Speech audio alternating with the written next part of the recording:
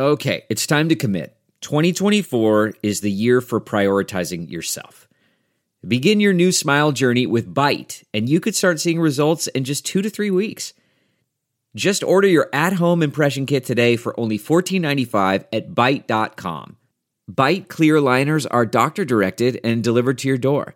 Treatment costs thousands less than braces, plus they offer financing options, accept eligible insurance, and you could pay with your HSA, FSA.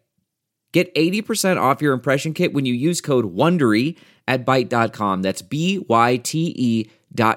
Start your confidence journey today with Byte.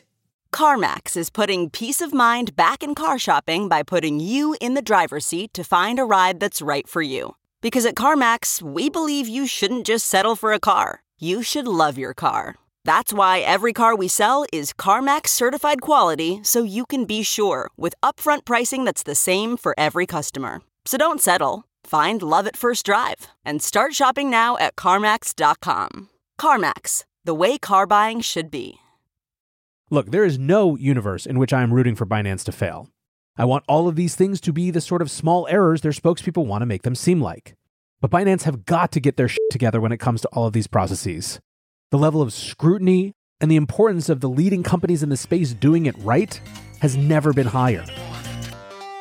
Welcome back to The Breakdown with me, NLW.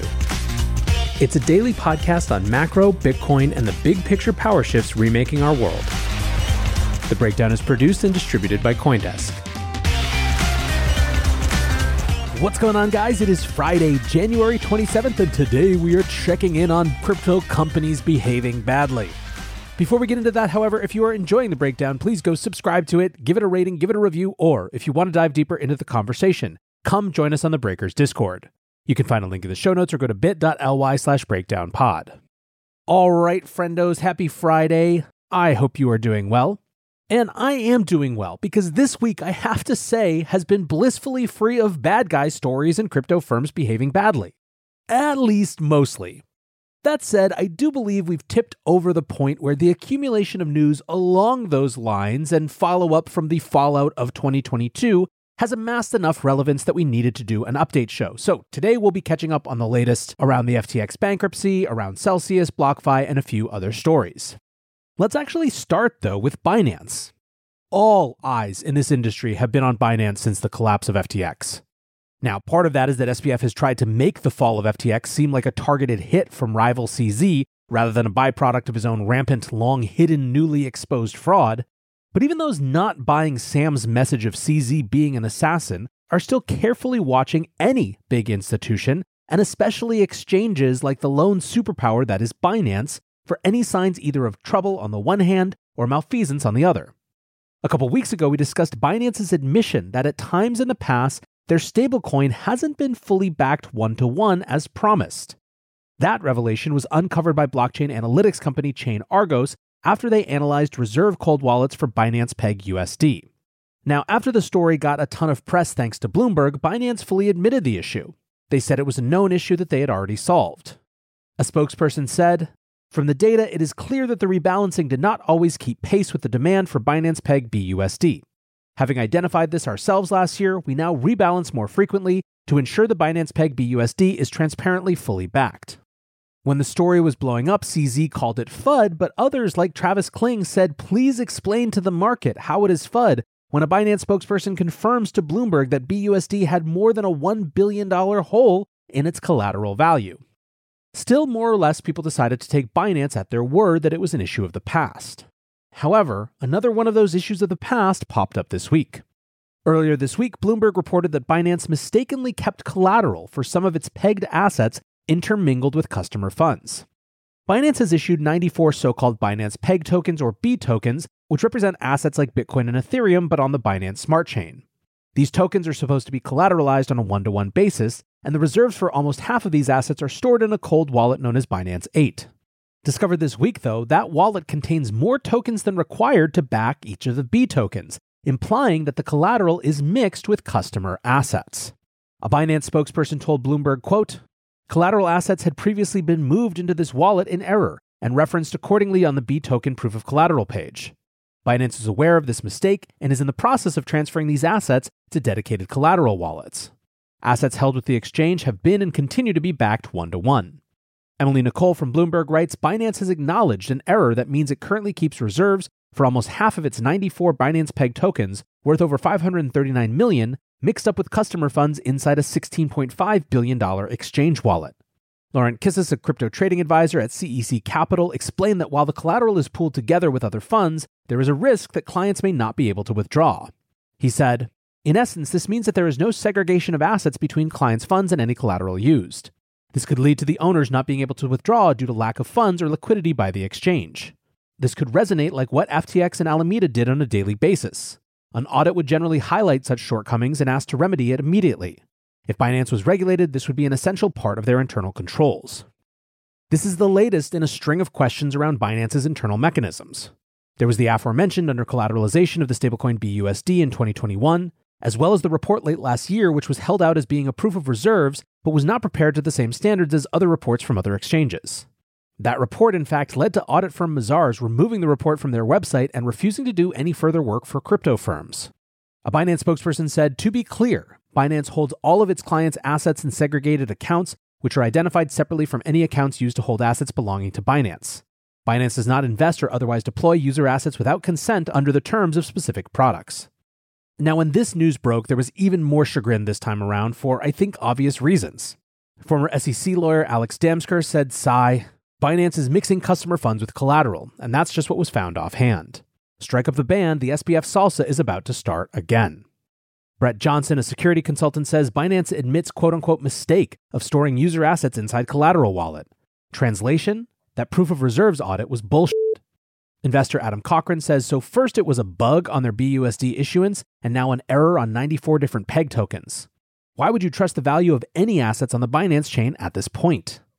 Then again, there was another slant that I saw from a few parts of the community, that this sort of behavior is going to be relegated to the past because of the properties of blockchains themselves. Andrew Thurman, who works at Nansen, says, this is what happens when you combine even incomplete token gestures to transparency like proof of reserves with a growing army of on-chain literate observers. Good stuff. And then there was one of my favorite comments from Jay Vegas who said, feels like there's a niche market for a crypto exchange where the company doesn't misuse customer funds.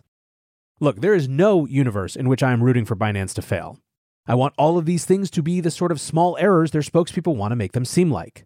But Binance have got to get their shit together when it comes to all of these processes. The level of scrutiny and the importance of the leading companies in the space doing it right has never been higher.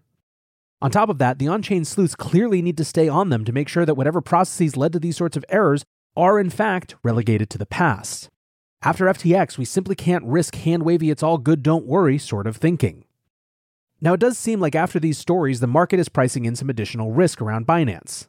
Circulating supply of Binance's stablecoin BUSD dropped to 15.4 million on Wednesday, losing $1 billion over the past week and $2 billion or 11% over the last month. As a result of this contraction in BUSD, the overall stablecoin market cap has fallen for the 10th straight month in January and now sits at $137 billion. Over the past month, Tether has gained 1.3% in market cap terms, while Circle's USDC has contracted by 1.9%. It should be noted that part of this contraction can be explained by investors deploying their stablecoin holdings into crypto risk assets alongside the recent rally. Although the size of the contraction in BUSD could imply some broader concerns with the soundness of the Binance stablecoin as well. Next, let's turn our attention to FTX. One revelation around that situation this week came by accident. Bankrupt crypto lender BlockFi had $1.2 billion tied up in FTX companies, according to an accidental disclosure of unredacted financial statements. The documents, which were uploaded in error on Tuesday, showed that BlockFi had $831.3 million in loans outstanding with Alameda Research, together with $415.9 million worth of assets held with FTX. These amounts had been redacted in previous filings after BlockFi entered into bankruptcy protection in late November following the collapse of FTX. In first-day filings back in November, lawyers for BlockFi had previously disclosed around $1 billion in exposure to FTX and Alameda. The recent documents were part of ongoing discussions with creditors and disclosed significantly more details about BlockFi's financials. BlockFi had over 650,000 customers when they entered bankruptcy, with almost three-quarters holding account balances under 1,000. Between May and November last year, BlockFi made only $14 million in revenue from trading fees. The company had a little over $300 million in cash alongside wallet assets of $366 million. In total, BlockFi had assets worth $2.7 billion, although almost half were associated with FTX and Alameda, so became impaired following the collapse of FTX. The extent of BlockFi's interdependence with FTX and Alameda gives additional context to the $400 million line of credit offered by FTX as part of a rescue package in July of last year. According to the latest financials released by BlockFi, the value of FTX-linked assets have been written off to zero, leaving $1.3 billion in assets, with approximately $669 million of those assets described as liquid and available to be distributed to creditors. Now, on the FTX bankruptcy, a few more direct updates. First, a long list of FTX creditors, not inclusive of retail customers, was released. And when I say long list, I'm talking about 116 pages. There weren't really any big revelations here. It was more just another testament to how extensive the company's dealings were and how messy the bankruptcy is likely to be. Some of the companies and entities listed were even confused to find themselves on there. Yahoo Finance writes, Swiss markets watchdog FINMA and Japan's FSA regulator were also listed in the 116-page document. A FINMA spokesperson said it could not explain why it had appeared on the list of creditors. The watchdog was not a client of FTX and had not acted on its platforms, the spokesperson said. Another bit of news, on Wednesday, the new FTX management objected to a U.S. Department of Justice request for an independent investigation. The company claims that the proposed review would just add cost and delays to its work. They said they're already engaged in an extensive investigation. The company also asked for the bankruptcy judge's help in securing some information and documents that it has had trouble accessing, particularly it seems around Sam's family. On Thursday, CoinDesk published a piece called Sam Bankman-Fried's Mother and Brother Not Cooperating with Financial Probe, FTX lawyers say. Basically, the management says that outside of Sam's dad, his family just isn't really responding.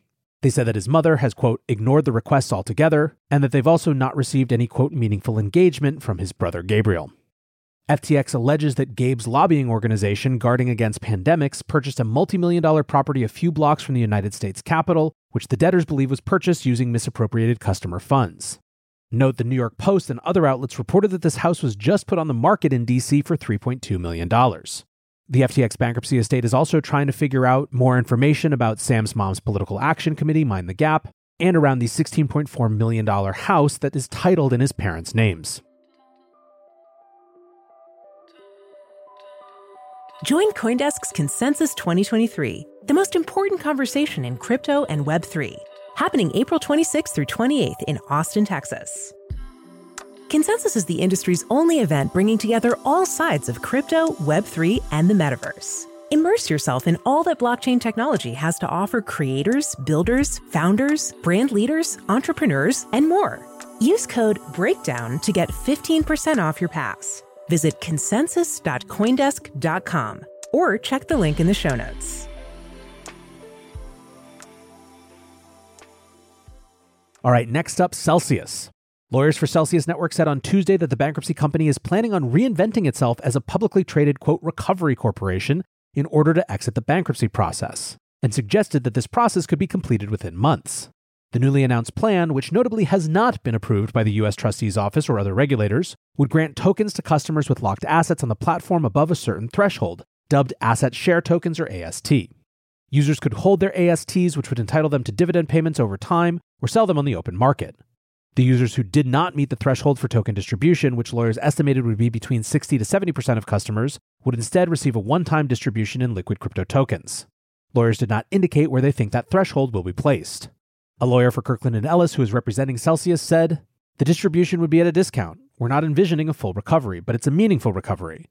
It would be a one-time distribution in liquid crypto, call it Bitcoin, Ethereum, or stablecoins. Something that has, readily tradable, readily ascertainable market value to everyone who has claims below a certain threshold." Despite a recent ruling that the crypto deposited by Celsius Earn customers formed part of the bankruptcy estate rather than being owned by the customers, Celsius intends on treating all customers equally under this plan. Celsius said the fact that Earn is property of the estate doesn't mean that we can go out and have a party with it. It goes back to the customers.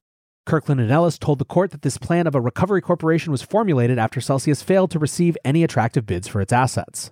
On the other hand, because Celsius assets are mostly in the form of crypto tokens, there are concerns that any attempt to sell these tokens to compensate creditors will exceed the liquidity available in crypto markets. Quote, "The debtors can't just simply distribute their assets and move on, so to speak. This would require us to sell many illiquid assets at what we believe are fire sale prices. So given that, the debtors are focused on placing their assets into a new company, which would hold those assets and manage them over time to maximize value as markets improve." Now, this solution is an echo of the resolution of the 2016 Bitfinex hack, where the offshore exchange issued recovery tokens representing the dollar value of the Bitcoin lost by the exchange. Bitfinex eventually redeemed all tokens at par. However, at times these recovery tokens were sold for as little as 10 cents on the dollar. While the Bitfinex solution has been suggested by commentators as a way out for some of this cycle's crypto bankruptcies, including by SBF as a way to deal with the FTX catastrophe, this is the first time the plan has been seriously put forward in court. Now, editorializing for just a moment, it's hard for me to believe that a court is going to allow this, even if it does seem like an interesting idea to some of the creditors. But holding aside any personal feelings, I'm glad that it's going to be tested in court at least. Last up, with the Genesis bankruptcy underway, another segment of the DCG empire is moving forward with its own legal battle. Grayscale's lawsuit against the SEC has been scheduled for oral arguments on March 7th, which is much earlier than had previously been expected, with the court choosing to expedite the hearing.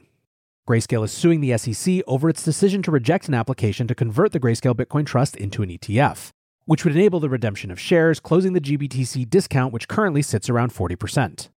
The case is getting significant attention from media and lawmakers. Grayscale CEO Michael Sonnenschein appeared on CNBC's Squawk Box this week to make the case against the SEC's decision. He said, quote, "Crypto is a new and emerging asset class, but it is here to stay.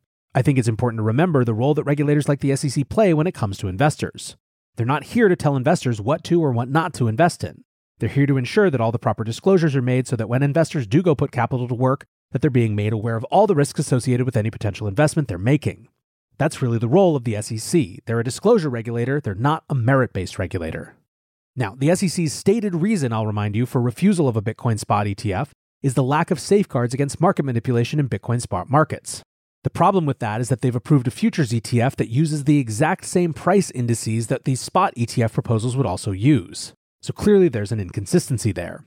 Anyways, as with all of these situations, I'm very glad that these things are coming to court sooner rather than later. Hopefully that will give some more resolution. Anyways, guys, that's the story from here. I hope you have had a great week and are looking forward to an even better weekend. Until tomorrow, be safe and take care of each other. Peace. How powerful is Cox Internet? Powerful enough to let your band members in Vegas, Phoenix, and Rhode Island jam like you're all in the same garage. Get gig speeds powered by fiber from Cox. It's internet built for tomorrow, today. Cox, always building better. Download speeds up to 1 gigabit per second. Cox Internet is connected to the premises via coaxial connection. Speeds vary and are not guaranteed. Cox terms and other restrictions may apply. Spring is in full bloom. Are your finances? With the Chime Secured Credit Builder Visa Credit Card, you can build credit with everyday purchases and regular on-time payments, all with no annual fees or interest. With Chime's Secure Credit Card, you can start improving your credit scores right away. Get started today at chime.com/build. That's chime.com/build. Chime feels like progress. The Chime Credit Builder Visa Credit Card is issued by the Bancorp Bank N.A. or Stride Bank N.A. members FDIC. Out-of-network ATM withdrawal and OTC advance fees may apply. Terms and conditions apply. Go to chime.com/disclosures for details.